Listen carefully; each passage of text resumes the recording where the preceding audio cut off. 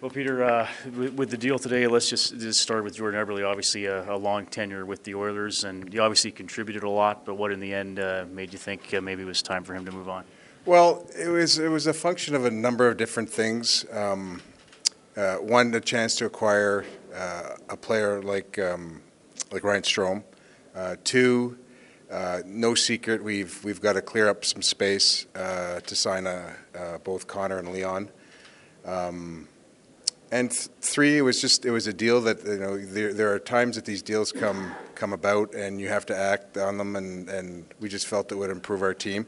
Now you've got a player like Ryan who hasn't put the numbers up like Jordan, but he's got some things to his game that we feel could help us in our division. He's got good size. He's got a terrific wrist shot. I scouted him for a long time for the U24 team, and a very, very cerebral player. He can play center or the wing. Very good on the half wall. And these are all. I mean, these are all some of the things that Jordan has. But we have to, when we can save some cap space going forward, we're going to have to do it. That's the reality of building a team these days. So it was a good fit from a hockey perspective. It was a good fit from a team building and cap perspective. You mentioned the position with Strome. Do you go into the summer and the season thinking preferably he's center or wing, or are you just looking at him as forward? It's a lot of these teams that have success in the playoffs, and it was the same way when we were when I was with Boston. Like, if you can put two centers on a line, it's to your advantage. I think he's a natural center, but he can certainly rip a wrist shot. So he's quite good on the wing also.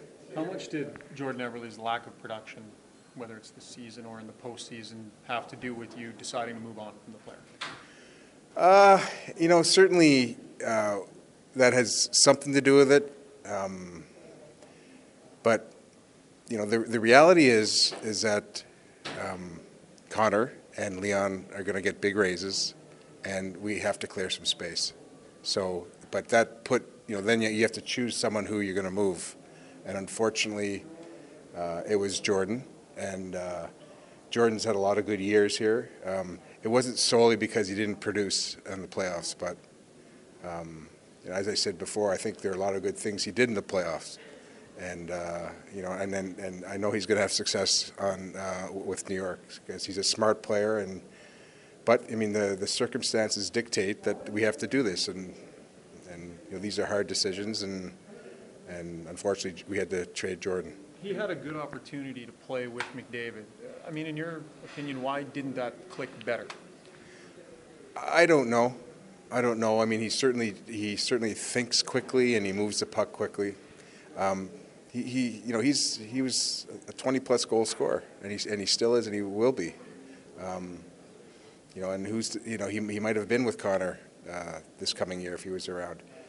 So I think the takeaways from this trade are not so much focused on Jordan. There's reasons why we trade players, fair enough, but this is about cap management, and this is about replacing good players with good players, and this is about long-term thinking.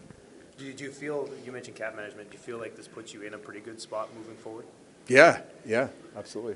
Is it something that came together rather quickly, or had these two players been discussed for a while? There's been discussions on and off. I'll leave it at that. In a span of a year, you've traded Hall and then Eberle. You have obviously no problem with trading big-name players. Is that something that you just flick off the emotional switch and it's purely analytical for you? Well, I think a trade has to make sense. So, I mean, I use that when we make these decisions.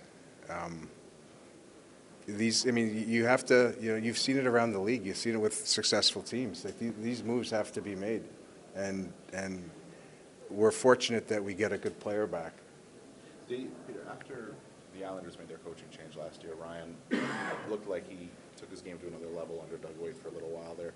You scouted him a lot before that. Did that reaffirm anything that for you to see him do something after a slow start? He's a skilled cerebral player, and you don't lose the sense. He's 23 years old. He's going to continue to get stronger. He's got a good frame. You saw him. He had a little bit of a dip last year. the fact that his game came on, did it rejuvenate our interest in him? We like the sense, we like the shot, we like the way he thinks the game. So that really never changed. You said at the end of the season that you were wanting to try and get a deal done with Chris Russell. Approaching July 1st here, are you still in that mindset that you want to try and get the player signed, and are you optimistic? Yeah, I'd like to try and sign Chris. Yeah, we've got some time here, so there was a moratorium here for a while, and we'll pick it back up, and we'll see where it goes. Is it important heading into the draft to have an idea if that piece is in place or not? I mean, you're already without Sekera to start the year, so do you need some certainty on Russell? I think your critical date is July 1. The draft, I mean, I guess you could, if you're suggesting trading picks for players, yeah. And then, I guess, yeah, that's your first critical point, and then the next one is July 1. But I've said all along we'd like to try and sign Chris, and we're going to continue to try and sign him. Was that possibility with Chris, Peter, in your mind as part of wanting to free up some salary cap room, or was it just exclusively Connor and Leon? Well, it's the whole picture. Like, it's the whole picture. Like, I want to be in a position that we can, one, pay these players, which we are, and two, fend off any suggested predatory offer sheets, which we're comfortably in that position now. So we're with Chris.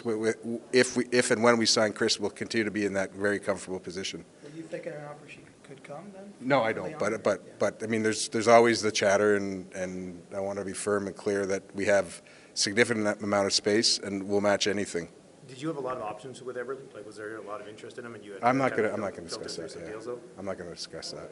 A guy like Patrick Maroon, you've got him under a really good cap hit for 1 more year. Is he a guy that you'd like to keep? Again, I'm not. This isn't the state of affairs for who I'm signing, who I'm not signing. But Going into the draft, you're in a different position than the Oilers have been in some time, which is good in one sense because it means you're trending upwards and you're not picking in the top 3. At the same time, what are you expecting to get out of this draft as opposed to the previous Oilers draft? Well, certainly not as high a pick. There's some good players in our range. I'll give you the standard answers here. That'll do. Someone's going to fall, and we'll be really happy. How's that?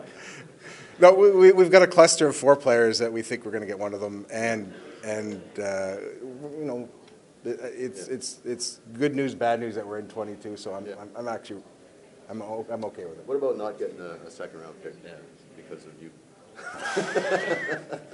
I mean, they changed the rule. It's a dumb rule. Yeah, I know. You guys have to live with it now. Yeah. Well, yeah. There's no comment on that.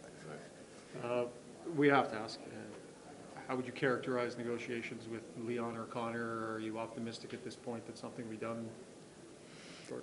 Not going to characterize. Okay. Let's try one more. Jesse Puljujarvi. Is it an opportunity for him to make roster next season? Absolutely, yeah. Yeah. Do you expect him to make a roster? I would hope so, yeah. Thanks. Good. All right.